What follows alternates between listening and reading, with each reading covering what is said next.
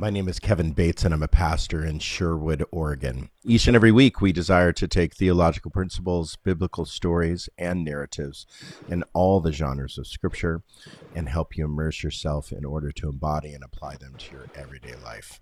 I want to encourage you to tune into this online broadcast each and every week. We are here every week, and we desire to be here for you every week, giving you this material, explicating it out, and sharing our thoughts, and hopefully some wisdom with you each week.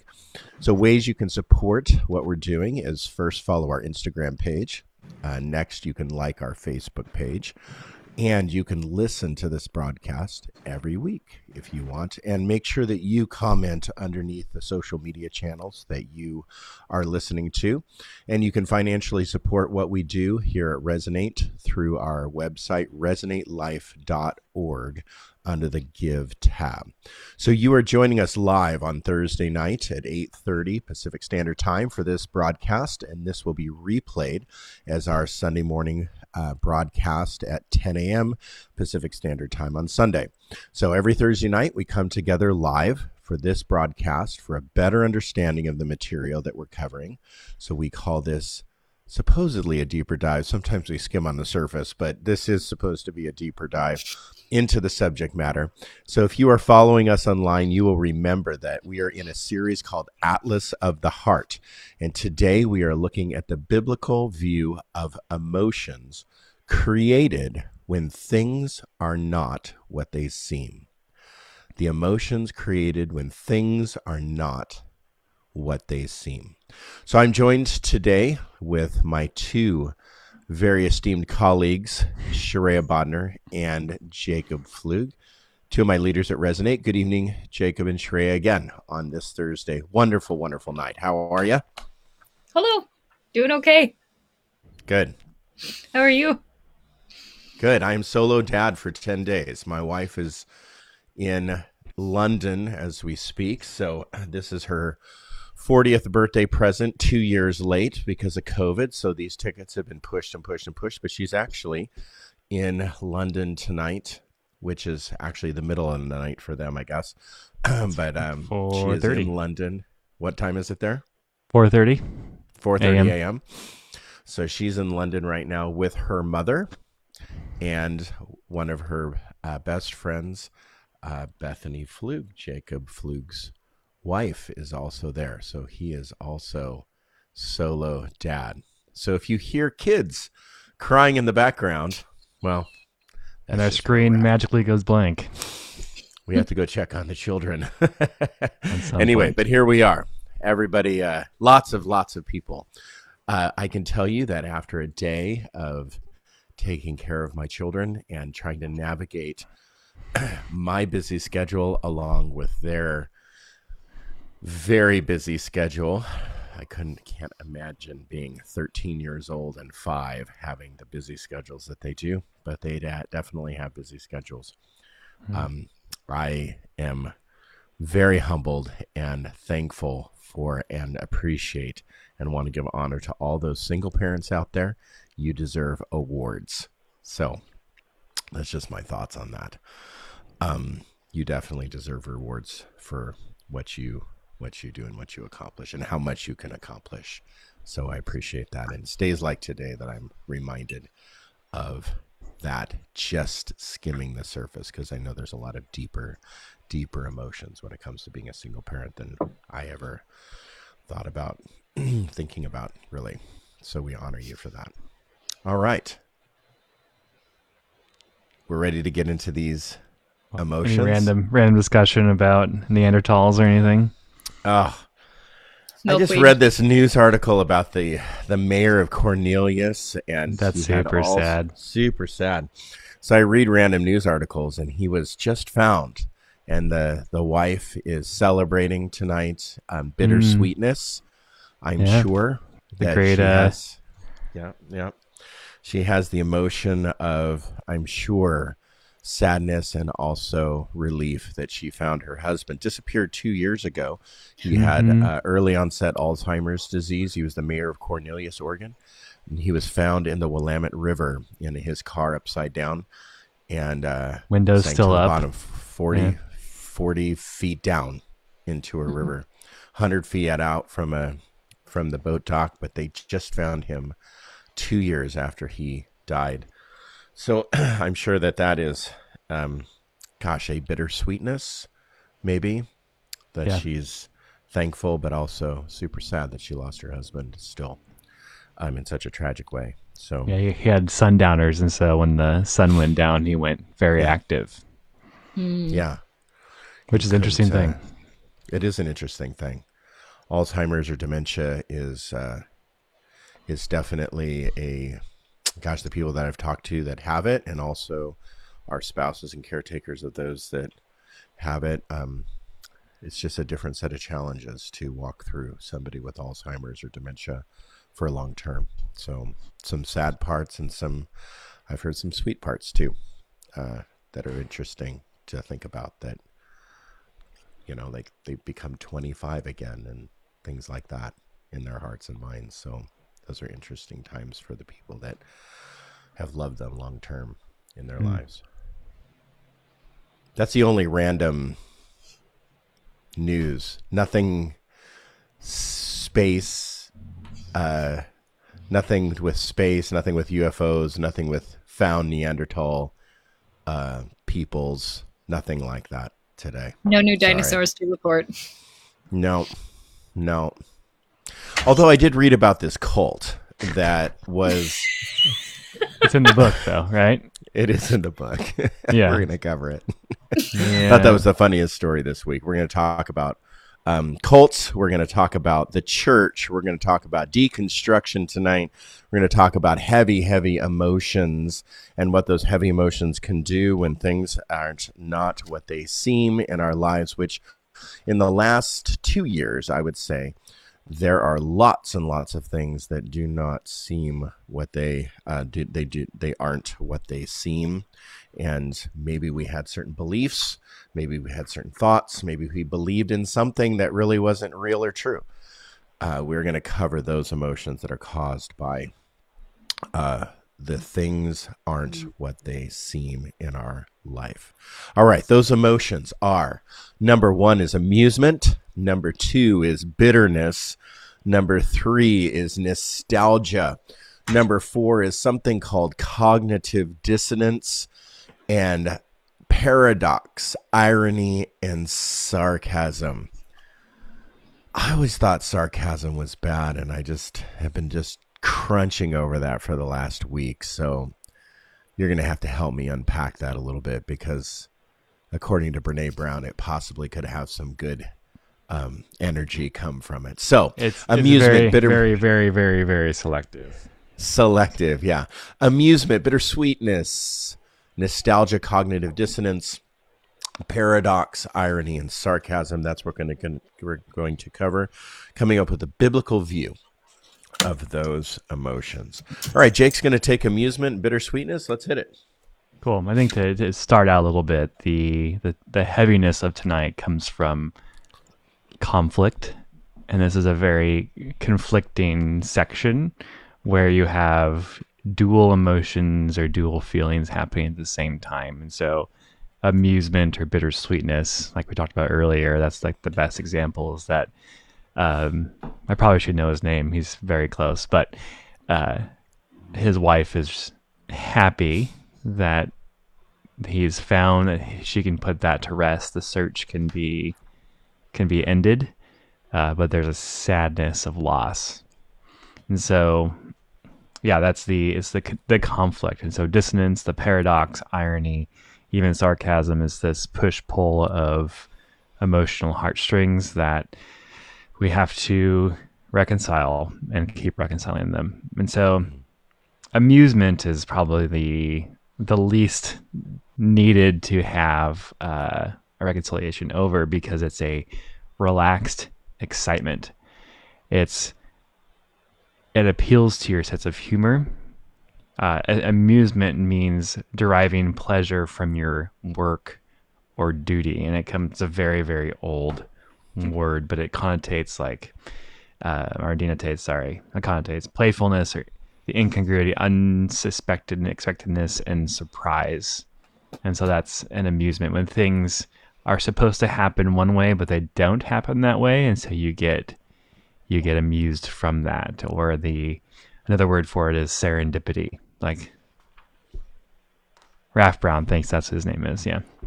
Thanks, Kelly. You have is the act of surprise, and so in Scripture, I think if we go to the passage, I'm gonna put it forward there, Rob, for me.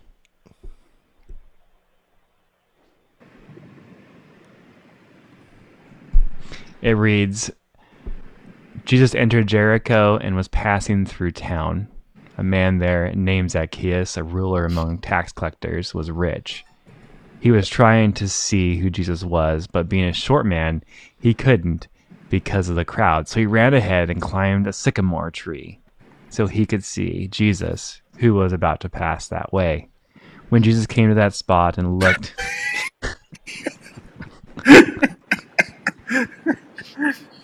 Sorry, just had to do that. Yeah. I also don't think you read on this one either, Rob. Zacchaeus came down and at once, I must stay in your home today. So Zacchaeus came down at once, happy, so I'm all distracted now, to welcome Jesus. Everyone who saw this grumbled, saying, he has gone to be the guest of a sinner. Zacchaeus stopped and said to the Lord, look, Lord, I give half of my possessions to the poor, and if I have cheated anyone, I repay them 4 times as much. Jesus said to them, today salvation has come to this household, because he too is the son of Abraham, the human one, came to seek and to save the lost. Some reasons why that... I was trying to bring amusement. You did. It was good. Amusement. Yes. There was good surprise there. Playfulness. Yes. A few reasons that is a story of amusement is that story is supposed to stop you, because Zacchaeus means pure or sinless, and the thought of a tax collector is that they were the scum basically of the Jewish culture, where they were stealing from Hebrew and Jewish people and giving to the Roman government. And so they would be seen as the lowest of lows. And Jesus actually had Matthew with him, who was a tax collector. And so that's also in there. But Zacchaeus was the whole story is in hyperbole, where he climbs a tree, he's short. I'm sure if I looked up sycamore and the metaphor around a sycamore tree, it would probably point this way as well. But the lavishness of the sinner. So Jesus didn't tell him to give half your possession away. He said, I already do that, and if I cheat anybody, I give 4 times back. And so he was lavishing people, not just himself. And so the whole story is to bring out a chuckle at the religious elite.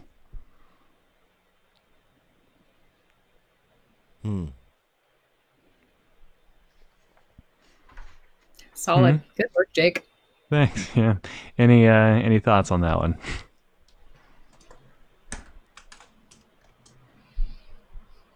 Just it is a funny story. It is a funny story. We even have little songs about that funny story. He was a wee little man. A wee little man. Well, I think that amusement, just the emotion of amusement, if we could talk about the idea of amusement first, is... I guess there's 2 directions that we can take when we find incongruity to subject matter or to life. So if there's something not lining up, some people have a really good ability to look at something that doesn't line up and find amusement in that. Even when it's, they go with the flow. That's a good way to put it. Sometimes it brings excitement to people, where when something doesn't line up, they get, charged out of that to find even more inconsistencies and incongruity to the subject matter. So I think that amusement that's where amusement has the danger of going toxic, where we find incongruity in someone. And then when we find amusement in someone's incongruity, And then when we start to poke at that or make fun of that or find humor at somebody's expense. And that's what I've seen. Person, yeah. Right. So that's where I've seen, even like in the political realm, where we make fun of people that believe a certain way, and whatever party lines you fall on, it really doesn't matter. Just talking about the subject matter in general, where when we make fun of another person, we're not talking about the issues at hand or the incongruity. We're just objectifying people, and that's where then the meat of the material or the subject matter is being spoken about, or the seriousness of the subject matter then is not taken seriously. So when we make fun of people or, call people names or find incongruity with, what they're saying, and just, name call and say hypocrite and not really talk about issues. Because I could say this, that there's a lot of smart people out there, and they didn't get to the places that they have by making really dumb decisions. So they made smart decisions along the way. They were actually influential because they got people to believe in them and get them into the position that they're in. So let's say it's the CEO of your company or your boss, or maybe a politician, or even the president, or whoever you want to talk about. They got into those positions not just by accident.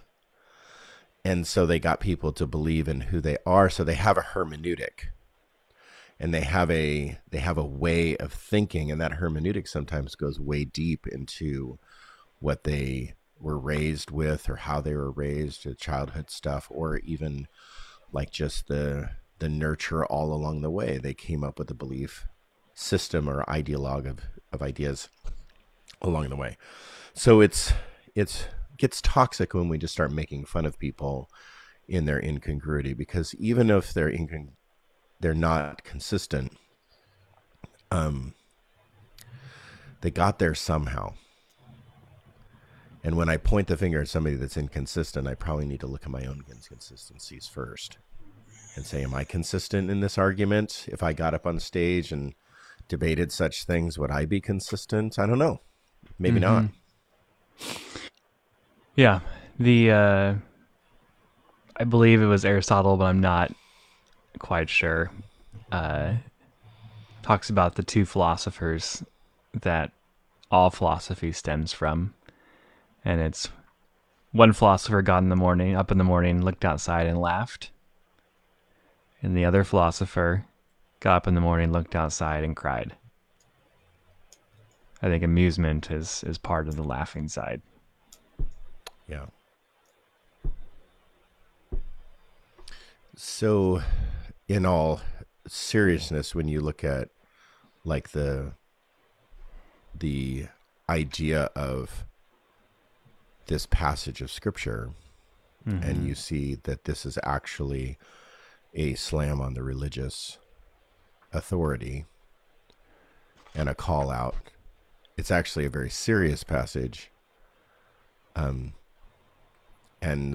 what I find interesting is it's not just, taking light a serious subject. It's actually using more irony and, I guess, the idea of careful amusement to bring a truth to the table. Yeah. We don't do that today with serious subjects. We just say things and we think they're funny, and then we try to get away with them, and then we say more things to cover up our insecurity because the thing before what we said wasn't really funny, and then we say it over and over and over again, and it still isn't funny. So yeah. I think though that like comedy in itself is a form of truth telling, that we can laugh about really hard subjects, process through them, and get to their side. And so, in Ricky Gervais, Humanity, I think it's Humanity, right? Is that what it's called? Yeah. Talks about how a joke isn't targeted at a person, it's targeted at a subject. Or stereotype, you said. Yeah. Stereotypes. It's all stereotypes. And so, although that's a very exaggerated example, how we how we process big things, big ideas through amusement and emotion and comedy, it might be helpful. Yeah, I think I agree with you. And then you and I have had this discussion before, so this is not new to us. I struggle with that. Yeah. Because I think that making fun, like using comedy to work through subject matter is a careful line to cross. And comedy has changed. Like comedy used to be, back in the day, comedy Nostalgia. nostalgia It's coming used up. to be, used to be like telling jokes and making people laugh. And it was slapstick. Like there was slapstick type comedy, Yeah. which is a certain form of comedy. The comedy that I see now, that it has like, it's agenda driven, and there's Yeah. definitely a message that they're trying to get across. So it's not comedy, it's preaching. And it should be preaching, not comedy. And they're using a platform of comedy to preach. So I struggle with that. I struggle with making fun of people from the stage. I struggle with making fun of like there's comedians that have no qualms of making fun of the Holocaust right now. And I'm just like, that has never been okay. Like if I got up on stage on a Sunday morning and made fun of the Holocaust, I wouldn't have a job tomorrow. So, or the next day. So I think that that's a line, and maybe somebody can help me, correct me. But I think making fun of like certain subject matter or people, tearing apart people. Look what just happened to, it'll get you punched in the face. So I don't know. I just struggle with that idea. Yeah. It's not amusement to me, I guess. I wonder if some of it too has to do with whether the subject is one of power or empowerment. Yeah. I'm a little more okay with making fun of people in power than of those who do not have any. Sure. Because I think that Ricky Gervais makes fun of people not in power. Yeah. So you have we'll get that back into when we go to sarcasm, but it could also the tinge may come from they don't have the relational clout to speak into people's lives. Yeah. Yeah. Okay. Well, I'm just not a funny person, so maybe I'm just jealous. That was funny. Yeah, it was. I'm just mad that people can make fun of everybody and joke around and get away with it. And I'm not funny like that. I want to be funny. You're a good storyteller. There's a thing, Shreya, but they're not funny. There's a guy I know that I wish he would stop trying, but he has communicated very clearly that he wants to be the funniest person in the room. And he has said things like this, that's a goal. And he's not funny. When did I say that? No. Oh. Jake. No, this is a different person. This is another person that said the same thing you did to me, Jake. No. Wonderful. No, he said that he wanted to be the funniest person in the room, and he's just not funny. So somebody like that could create some amusement. Well, there's it some irony creates there.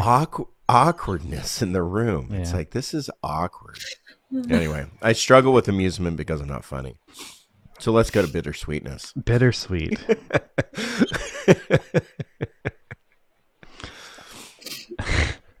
Bittersweet definitely is one that, and I think I can move pretty quick through this one, so we can get the other ones because we've spent a half hour on amusement. But the idea, it was funny, yeah. The idea of bittersweet is that it is a bitter and a sweet. And so the best biblical story that I have is in Ruth. And it's a nuanced part. And so Rob, if you throw it up for me, it is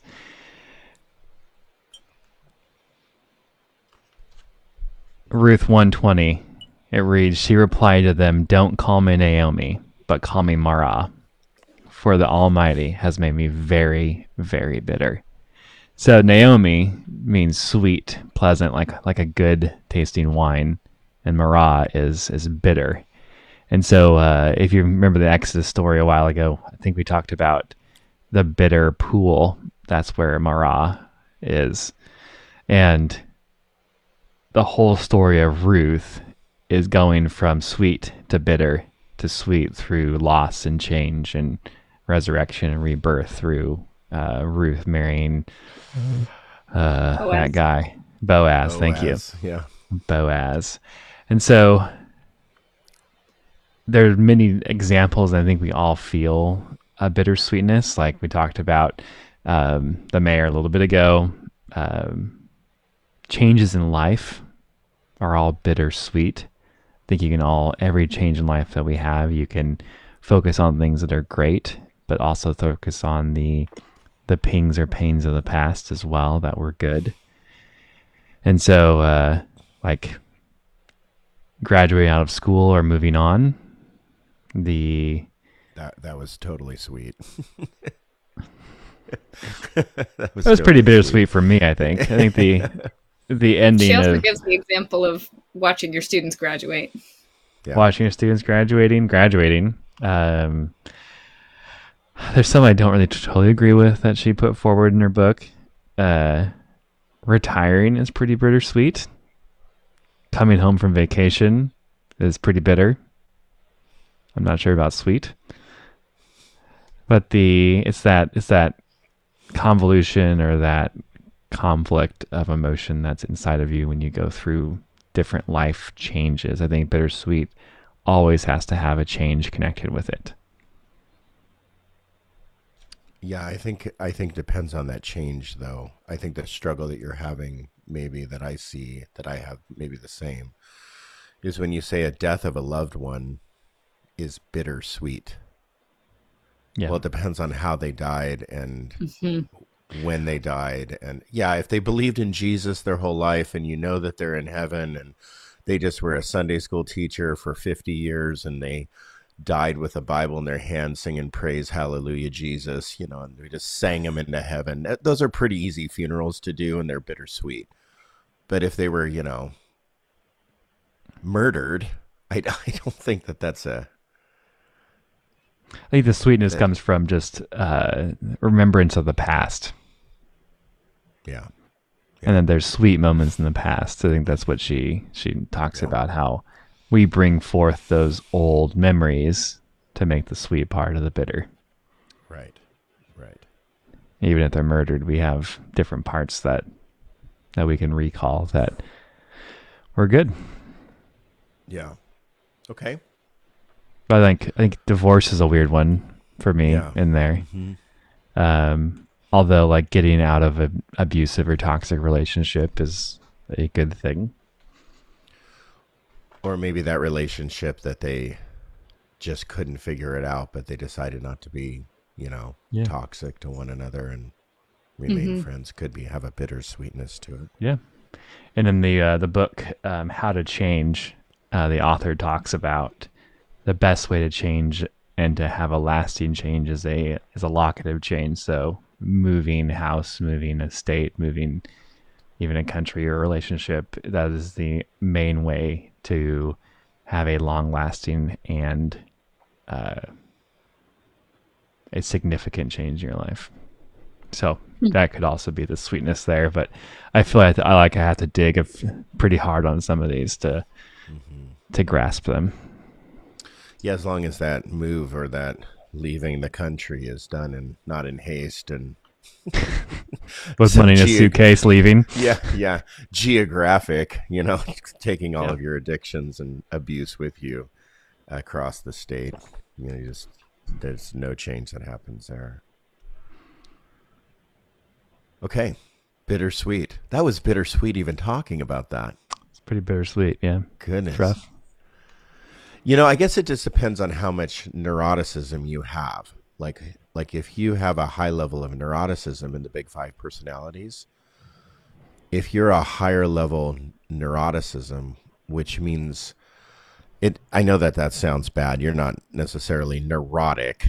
It's just a high level of neuroticism. So you think about, like, you're a contrarian. You think about contrarian ideas. The glass is half empty. In the Big Five personality, if you just look that up, Google Big Five personality, you'll see neuroticism, the list of the traits that are in there. If you have a high level of neuroticism, you're going to live on the bitter side versus the sweet side of bittersweet. Mm-hmm. So it's the job of just being a human being to not walk around being, a angry person or a frustrated or hurt person. You got to get to that sweet side at some point, and to find it. Maybe there's exercises that we can do, journaling, writing, practical things that we can do to actually get to that sweet side and not live in bitterness. Has to do with gratefulness. Right. Thanksgiving. Yeah. Something is that in Ruth, although she changed her name, Naomi's never called Merab besides by herself. Yeah. So everyone else can see the sweetness in her still. Good. Thank you. Well, let's talk about nostalgia. That's a big topic that I think needs to be covered. The verse that we have is Exodus 14, starting in verse 11. Nostalgia actually comes from a mashing of two words that we're going to go over here in a minute. But Exodus 14:11 through 12 says, "They said to Moses, 'Weren't there enough graves in Egypt that you took us away to die in the desert? What have you done to us by bringing us out of Egypt like this? Didn't we tell you the same thing in Egypt? Leave us alone. Let us work for the Egyptians. It would have been better for us to work for the Egyptians than die in the desert.'" That's probably our best example of nostalgia, although that has some abuse connections to it as well, because they were abused in Egypt. So sometimes when we're abused, we go back to that abuse, which is a form of nostalgia, but also has abuse connotations. And that's where, the mental illness comes into play, and Stockholm syndrome and all of that comes into play. I think that nostalgia, the way that I want to take this topic, the direction I want to take this topic, is a very important direction, because nostalgia actually comes from two Greek words. And the first Greek word is nostos, which is home or homecoming.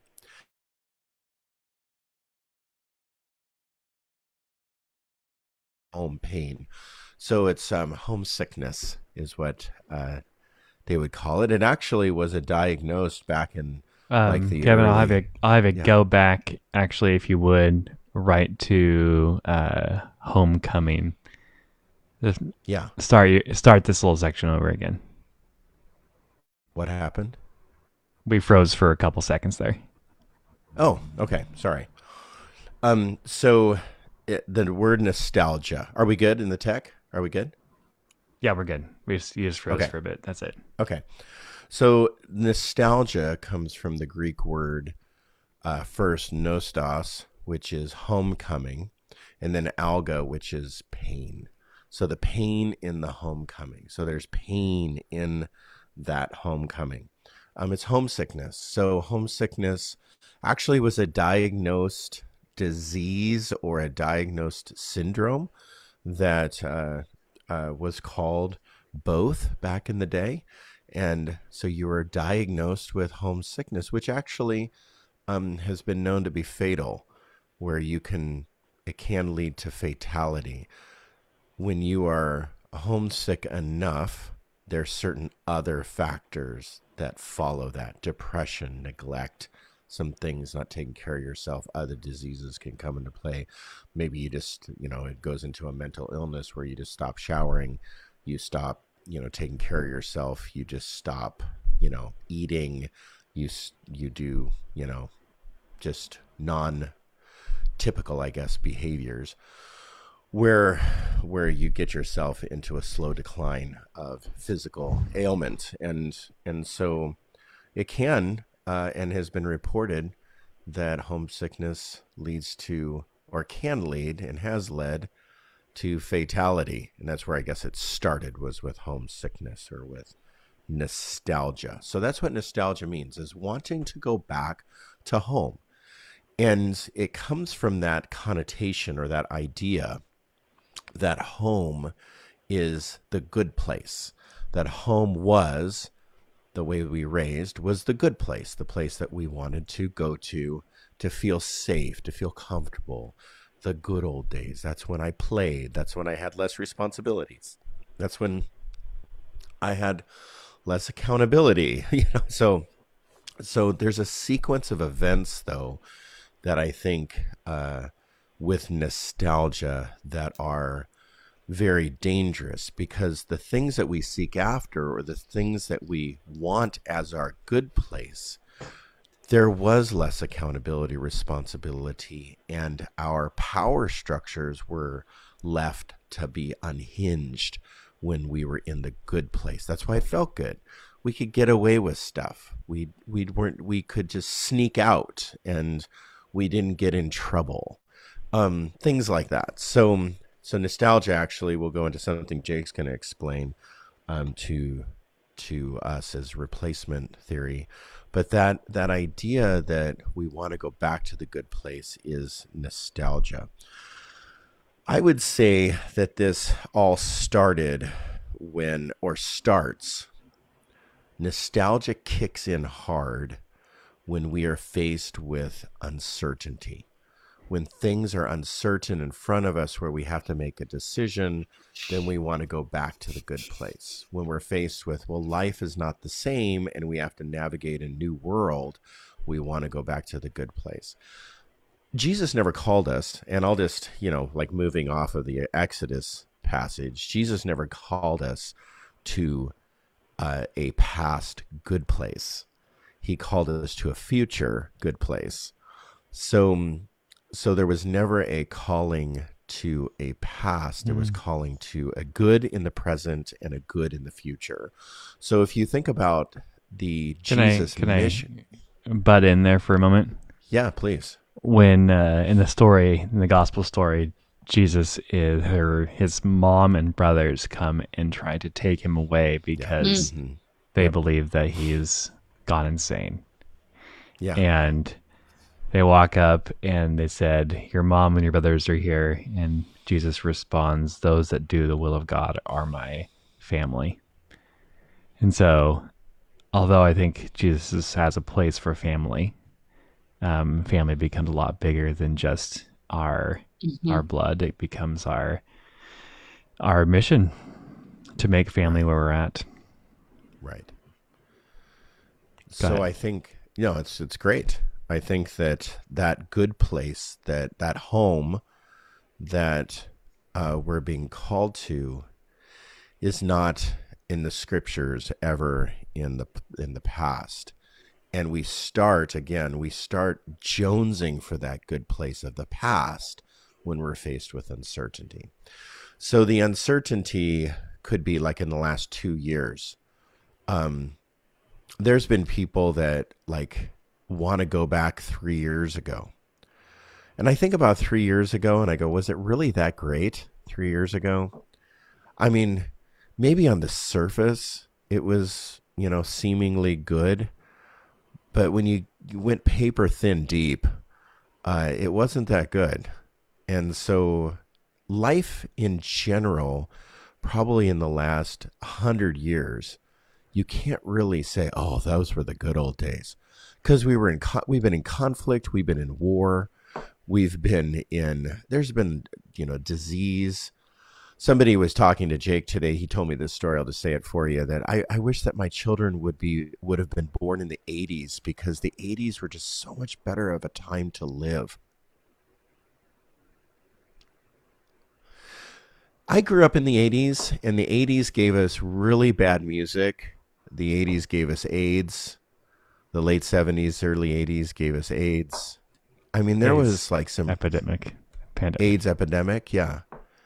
I mean, there were some really tragic things in the 80s. I mean, there was hostages taken. There was war all over.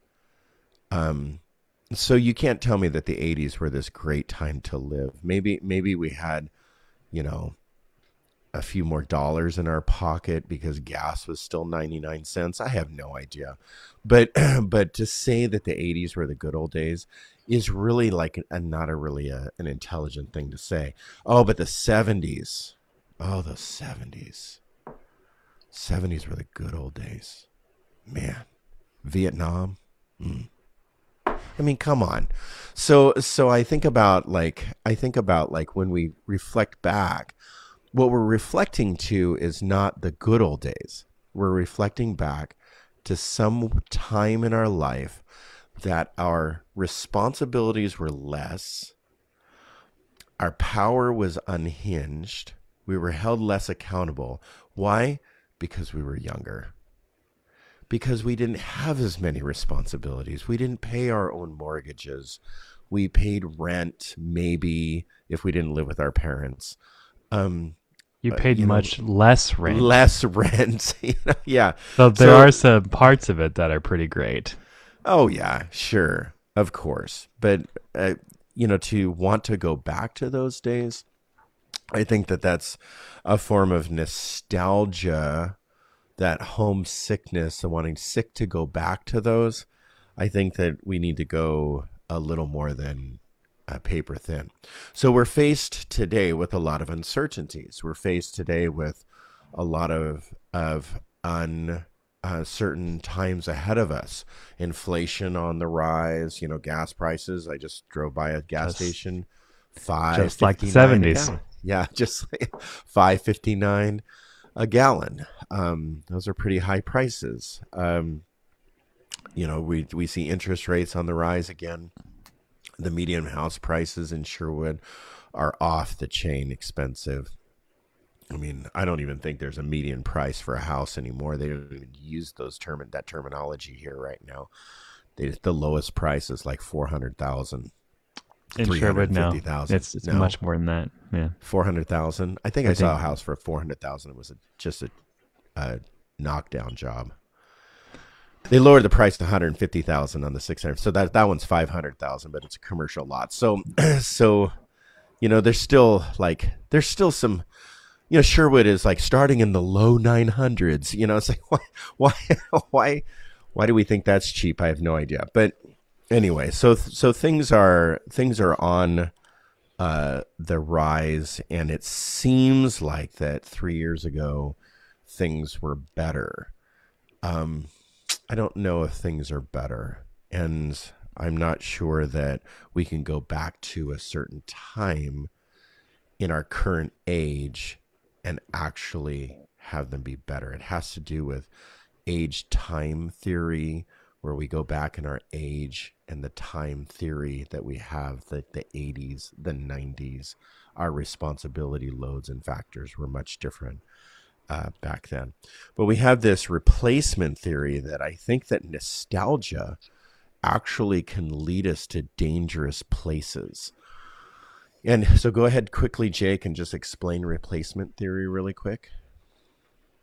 The idea of replacement theory is that I think you haven't gotten into the white supremacy part of nostalgia. Not yet. I was going to, but go ahead. Here we go. So nostalgia points back to what we thought was a better time. And so what we're seeing in the media a lot right now is that this idea of replacement theory, that the liberal agenda or the Democratic agenda is to saturate the population with immigrants and people of color, so that the white person will become extinct in a matter of years based on birth rate, especially in the United States. It comes from France, actually, so does not originate here. There was an author in France that actually brought it up again in a few different times, and so the problem is not just here. But we are just seeing that the replacement theory, or the great replacement, it's called, being reverberated or enumerated all over media right now. And so, like, there's a certain media outlet that's being hit pretty hard with that at the moment. A previous politician that would speak that often, how immigrants coming in are like rapists and murderers, and so that is the basis of xenophobia, or like fear of other people, fear of people of color. And so the Buffalo, New York shooting, that person was very involved in replacement theory, a lot. And so they're believing that one of the main causes of that shooting was the idea of replacement theory, which the nostalgia, or the opposite of replacement, and the motto is to secure a future that is safe and good for our white children. That's, I guess, how nostalgia ends up being toxic and culturally toxic, and has to do with specifically white supremacy. Here's kind of a narrative that I want to talk through. This is what is spoken, and then there's things that are not spoken. So what is spoken is, I wish things were the way they used to be in the good old days. Seemingly harmless. Seemingly that's something that lots of people have said. There's songs written like that, right? But when it comes to white supremacy, this is what's not said. When people knew their places. So that's what's not said in a white supremacist attitude. What's not spoken also is when there was no accountability for the way my behaviors affected other people. So I think that's a general not spoken too. When we want to go back to the good old days, maybe we wouldn't be having a white supremacist, like idea or thought pattern. But every time we want to go back to nostalgia, we also have when there was no accountability for my behavior, how it affected other people.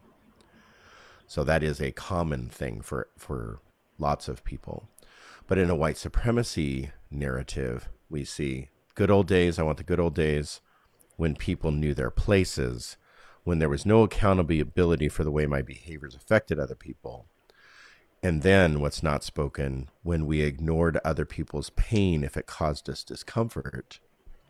And what's also not spoken, when my authority was absolute and never challenged. So ultimately, that is the narrative of nostalgia.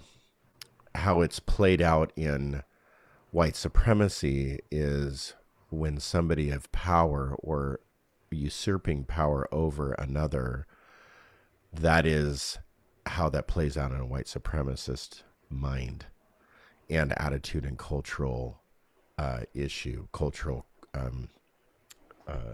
makeup of white supremacy. So replacement theory, Jake, there's a lot of white people that are afraid.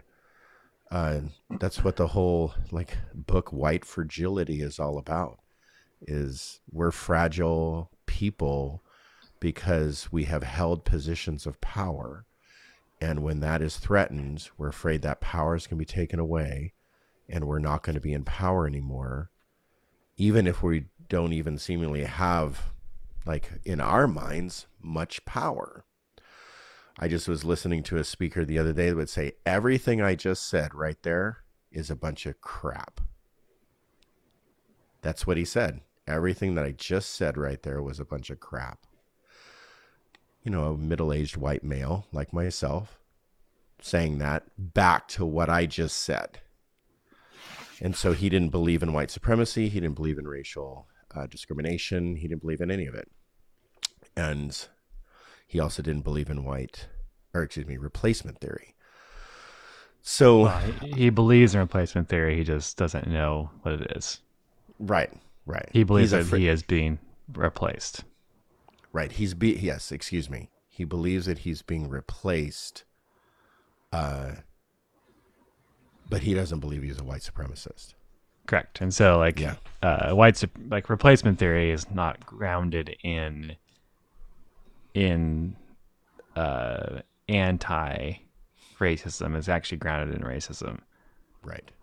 And Mm-hmm. so it's pretty, like if you go deeper into it, it's a pretty gross assessment of culture.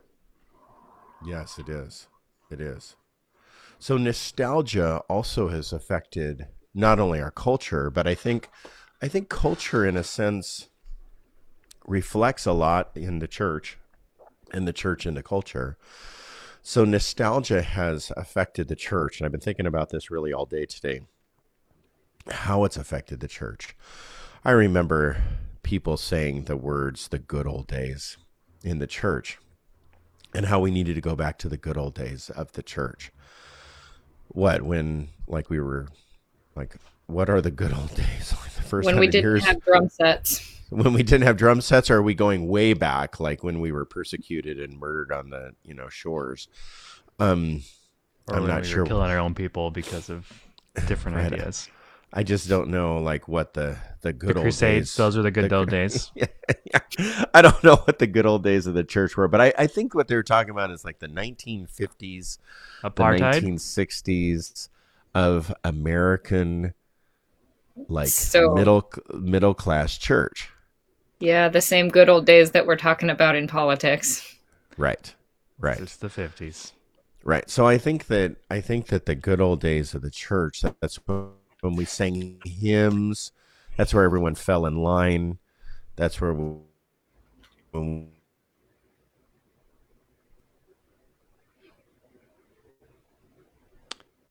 Are you still active, Shrey? Yeah, Okay. did we are we Lost active? Kevin's you lagging. again. Yeah. Yeah. Yeah. Yeah, I think that we have an internet issue again. Mm-hmm. I'm pretty sure. But let's just continue on. Am I lagging still? You're lagging, yep. Not A right little now. bit? But you're fine. Okay. All right. So let's just try to get through the nostalgia piece. So the nostalgia piece in the church, I think, has affected us because we are now unable to navigate uncertainty as the church. And that's where we've gotten really anti-missional, I guess, as a church. Our mission is to be in the world and not of it. And being in the world means that we navigate uncertainty, we navigate new challenges, we navigate through new issues, new ideas, new thoughts, new invention, new creativity. We navigate through new. And we are new creations in this new world. And we're to navigate the new world and with our new creation. So I think that the idea of nostalgia is such a strong emotional response to change and especially uncertainty, that it's really this idea of nostalgia has held us back as a church tremendously. It's like held our feet to the ground in cement, and it's been dangerous for the church. It's really caused churches to close by just exponential numbers. And I feel like church nostalgia with theology, we only hold on to the things that give us more control. And so even though those may be very new theologies, like if we talk about rapture or the end times or inerrancy of scripture, those are all very like new in terms of theologies. Those are all come out of either the 1700s or earlier, but they give us complete control, and they give us let us have the main voice on the end. And so in that nostalgia, we're giving up the things of the past that we should have good nostalgia over so that we can have control of home. Yeah.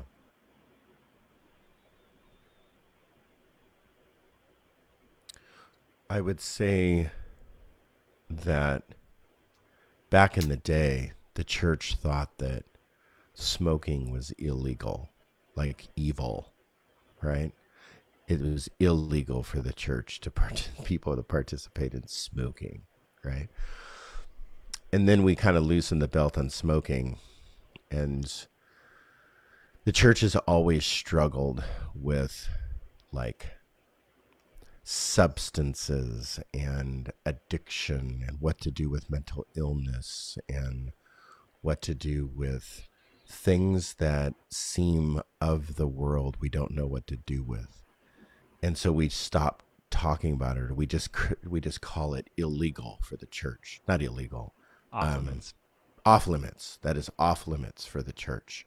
We don't talk about it. We don't engage with it. And used to be dancing. You know, we couldn't dance because playing cards was an issue. Couldn't play poker night. Zippers on women. In the front, especially. It had to be on the side. Couldn't be in the women's front. Clothes. Yeah, women's clothes in general. And leggings. Earrings and makeup and all of that. Women. Yes, women in general, and what the church has done with women. So we've struggled with and putting things off limits to the point that we haven't been able to navigate a world. We haven't even been in it. Not of it, we haven't even been in it. So we didn't used to not know what to do with the smoker. You know, like, what do you do with the smoker? Right? That was back in the day. Well, they can smoke out back, and then nobody wanted to go out back. Oh, you smoke? I mean, I knew an elder. He couldn't be an elder anymore because he smoked. And I said to everyone, well, you know, my dad smoked for a long time, so I'm pretty used to it. But honestly, so then, like, drinking has been an issue with the church for a long time, and not knowing what to do with drinking, not knowing what to do with addiction, not knowing what to do with substances in general. Now we have legalized pot. So the church has not dealt or navigated addiction or substance use at all. So now we don't know what to do with the changing world with the legalization of pot. So take it farther. We haven't known what to do with, you know, any relationship besides married male and female. That's all we've been able to deal with.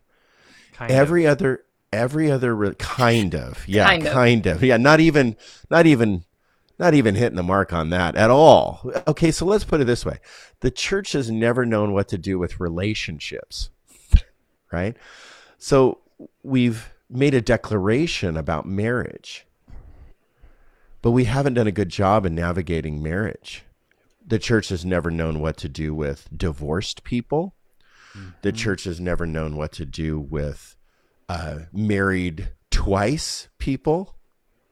The church has never known what to do with, well, if you were married 4 times, whoa, you know, not knowing what to do with the 4th time marriage. We've never known what to do with single people. And we now, in this navigating world, in the last, however many decades now, we haven't known what to do with gay people, LGBTQ+. Now we don't know what to do with trans. We don't know what to do with people. So that's my charge to the church. When it comes to the idea of nostalgia, we have an ever-changing world around us, and we need to get good at this being a new creation in a new world. And what do we do? How do we navigate uncertainty? And how do we navigate an ever-changing, facing dilemmas and new challenges and new thoughts and new creativity, new ideas that are being thrown our way, and give a Jesus response and not go back to the 1950s or 60s or 1980s and say, oh, I wish that, you know, we were the church of the 1980s. That just makes no sense to me why that's even. So I think that this emotion of nostalgia has held the church back for so long. It's been very toxic to the church. And I think that it's just a yearning that we have that we didn't have to address these things. It was a yearning. We didn't have that responsibility. Culture was addressing it for us, so we never had to address it. Yeah. I mean, think about how culture addressed gay people. Like back in the day, it was illegal. So we didn't have to, the church didn't have to deal with it, you know, and a lot of that was driven, address it. A lot of that was driven by the church, but it was performed via government. Right. I mean, at what point, and I'm going to just throw this out here because this is the Roe v. Wade abortion conversation and dilemma and conflict. The church has never, ever, I would say there's been moments, but the church has never been good at navigating and what to do with abandoned babies, pregnant moms out of wedlock. Like what has the church done? The church has paraded them on stages and kicked them out. That's what we've done. So, but the men can stay. Yeah, exactly. Yeah, right. So the tragedy here is we are pro-life to a point. And that's really upsetting to me because I have 2 adopted children.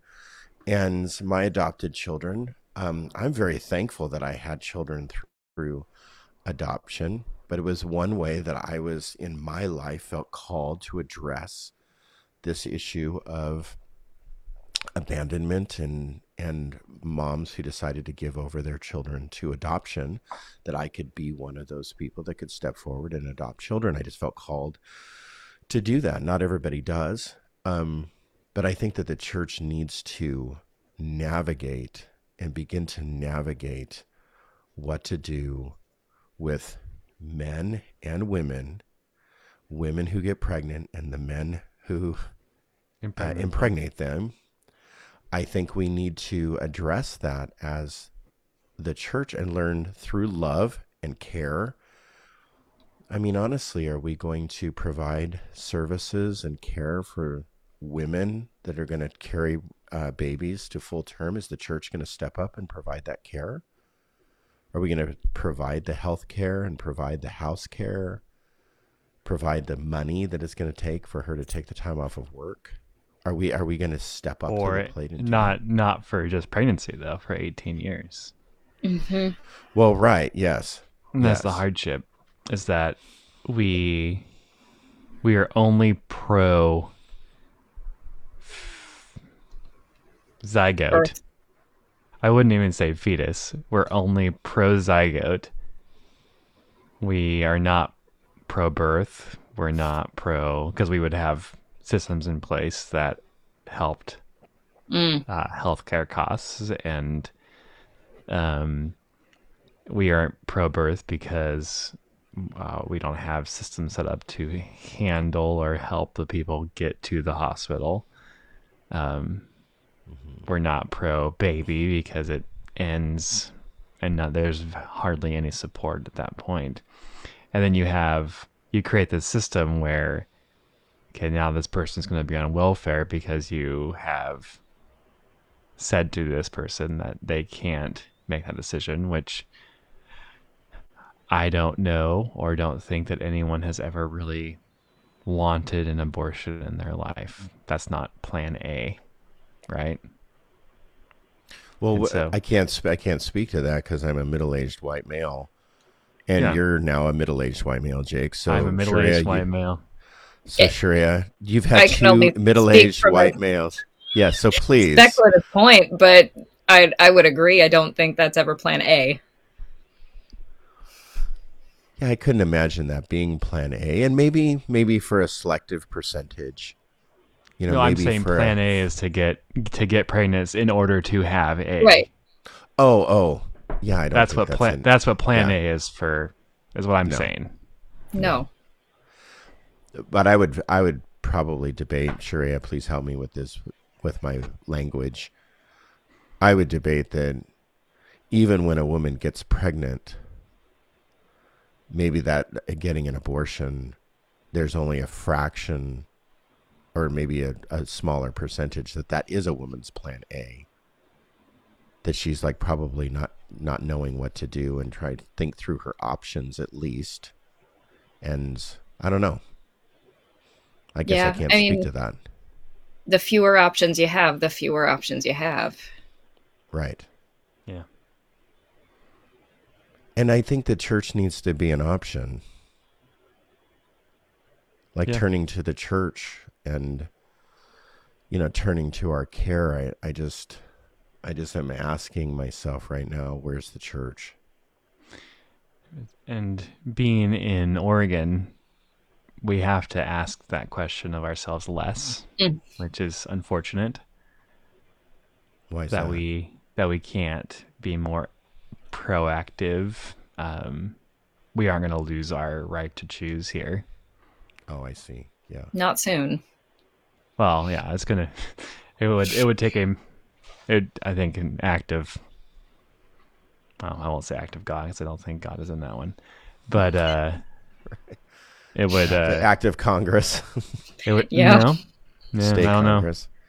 know. Yeah, act of state Congress to completely flip flop on everything. But yeah.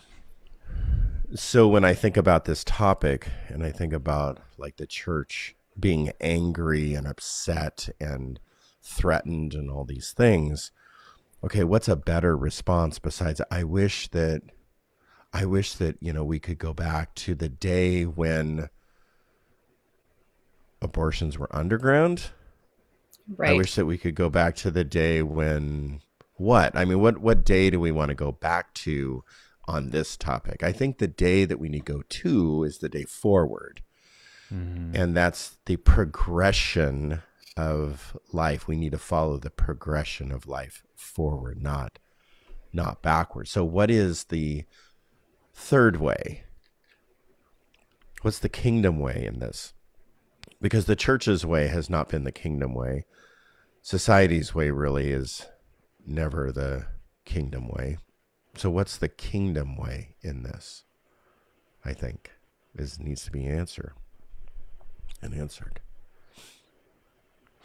That's a very heavy big topic. Very, very. But I just wanted to drop it in there like a bombshell. If you want to go big nostalgia, it was released today that Ben Franklin wrote a 40s article on how to perform an at-home abortion. So if you want our founding fathers' advice on Christian ethics of that, I think. Wow. There's some irony there. Which I don't think we're going to be able to get to irony tonight. No, but can we cover a little bit of cognitive dissonance? Of course. Yeah, I got that one, and I'm usually pretty brief. Okay, go for it, Sharia. So I'm going to start with the definition, and then we'll look at the scripture. Cognitive dissonance is defined as a state of tension that occurs when we hold two beliefs or ideas or attitudes or opinions that are psychologically inconsistent with each other. So, for example, I believe that the Bible is the only text we need to know about history. And also, I believe that there is no historical evidence that the Israelites were ever in Egypt. Yeah. What was your first statement?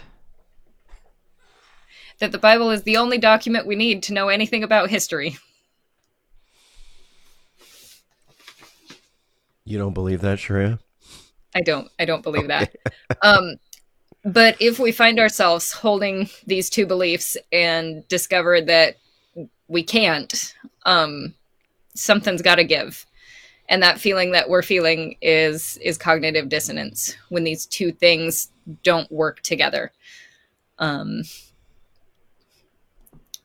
So let's look at that scripture. And then we'll talk a little bit about the feeling there. So this comes from Jeremiah 6:14. I don't know if Rob has that one. Yeah, he does. He does. Does he? Yeah. Mm-hmm. There it is.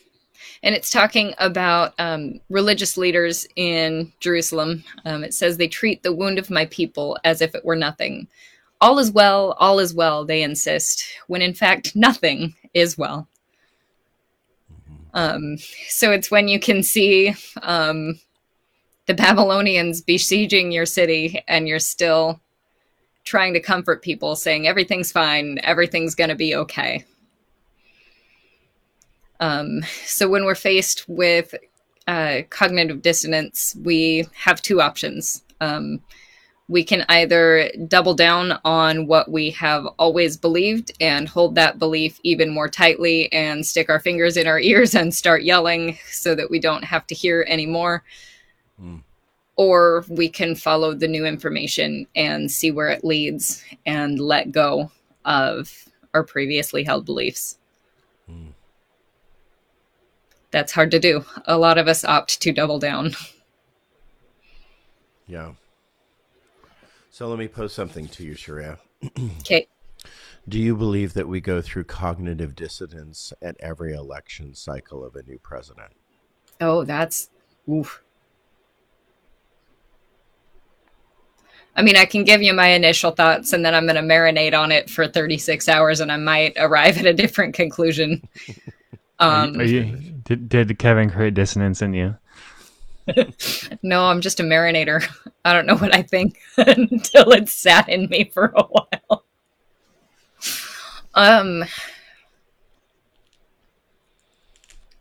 Maybe.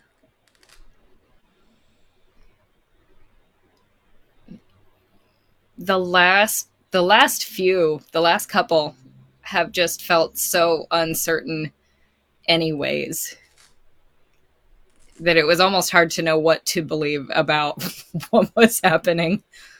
Mm-hmm. Yeah. I think it just brings out the dissonance that's already there. Yeah. I definitely think we witnessed some this last election. I think with the rise of polemic media, especially how hard it's going, and QAnon, but also the opposite of that. I'm not sure what the opposite of that is right now in my head. But there's some cognitive dissonance there. When I was in high school, there was these student body elections, the SBA, Student Body Association or whatever, that they would elect a president for the senior class president. Mm-hmm. And that president would always run on a platform. And, you know, they had their little sites and they give their speeches and they go through the process. But it's along the lines, they made promises that were never even able to be kept. Soda pop machines in every hallway. I remember that one. It was the 80s. Are you sure that you didn't get them? No.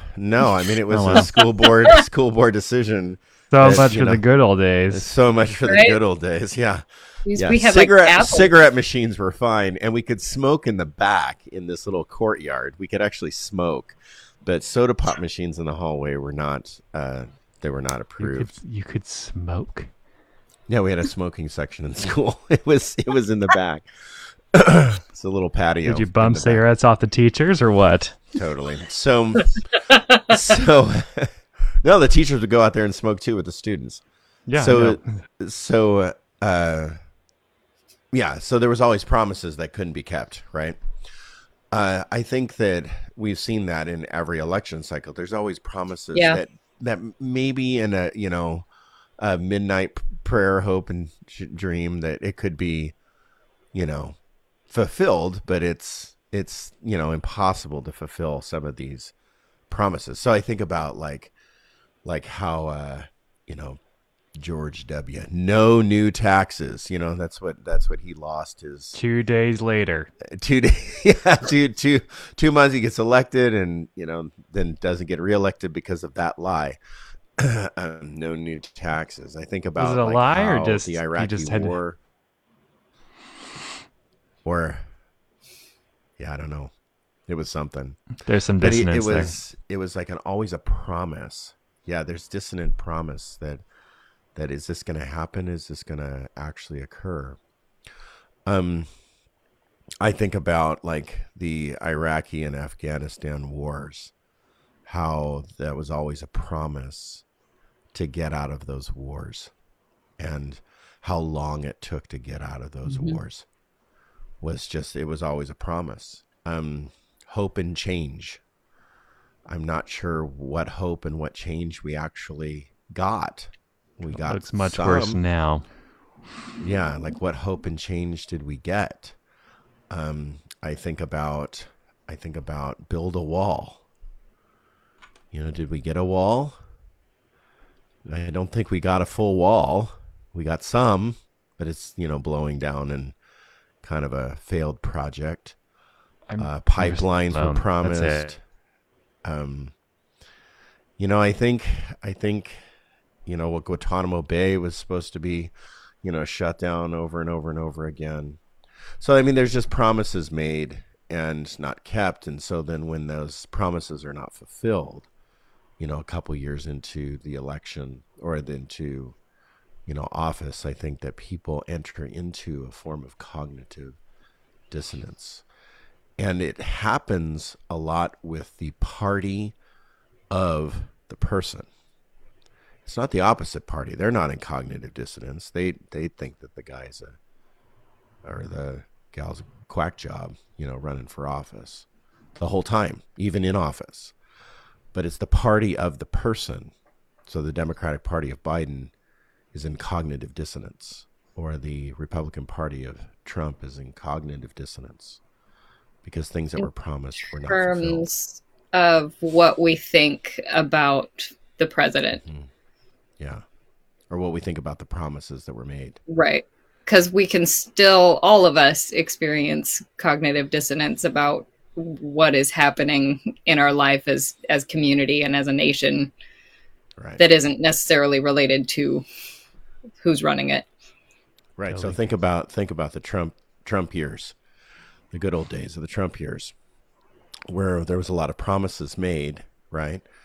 And things didn't happen quite the way that they were supposed to, quite opposite probably of the way that they were supposed to the point that he wasn't reelected.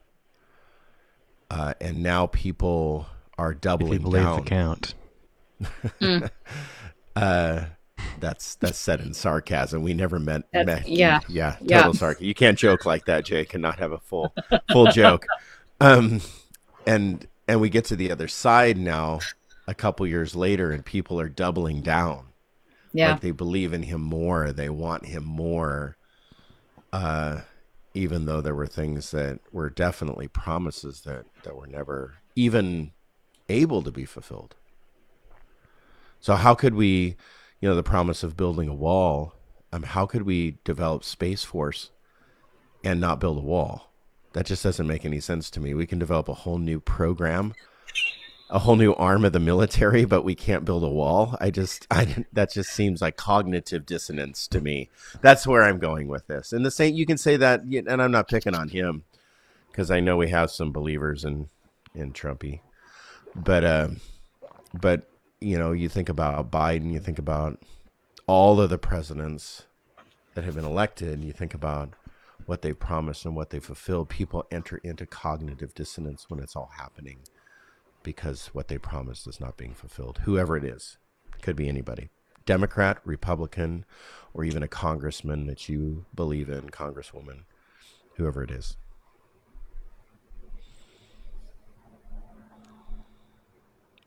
Well, on that depressing note. Good night, everybody. Yeah. We All didn't right. even get to the doomsday cult. We didn't get to the doomsday cult, did we? Dang it. Well, one day. Well, let's quickly, just paradox is actually the belief. You have two beliefs that actually don't necessarily contradict each other. You just can't reconcile them together. You can't figure out how to bring them together. The best example that I can have of paradox in that two related components is the Trinity and our belief in the Trinity. We live in paradox of the Trinity. And that's all we have. That's all we have time for. It's 9:55, so we need to shut it down. But hey, this was an engaging conversation. Thanks for having it with me. I appreciate both of you. The places we go when things aren't what they seem. Lots of emotion there. Lots of emotion. All right. Good night, everybody. Thanks for joining us this evening. Have a good, wonderful rest of your week.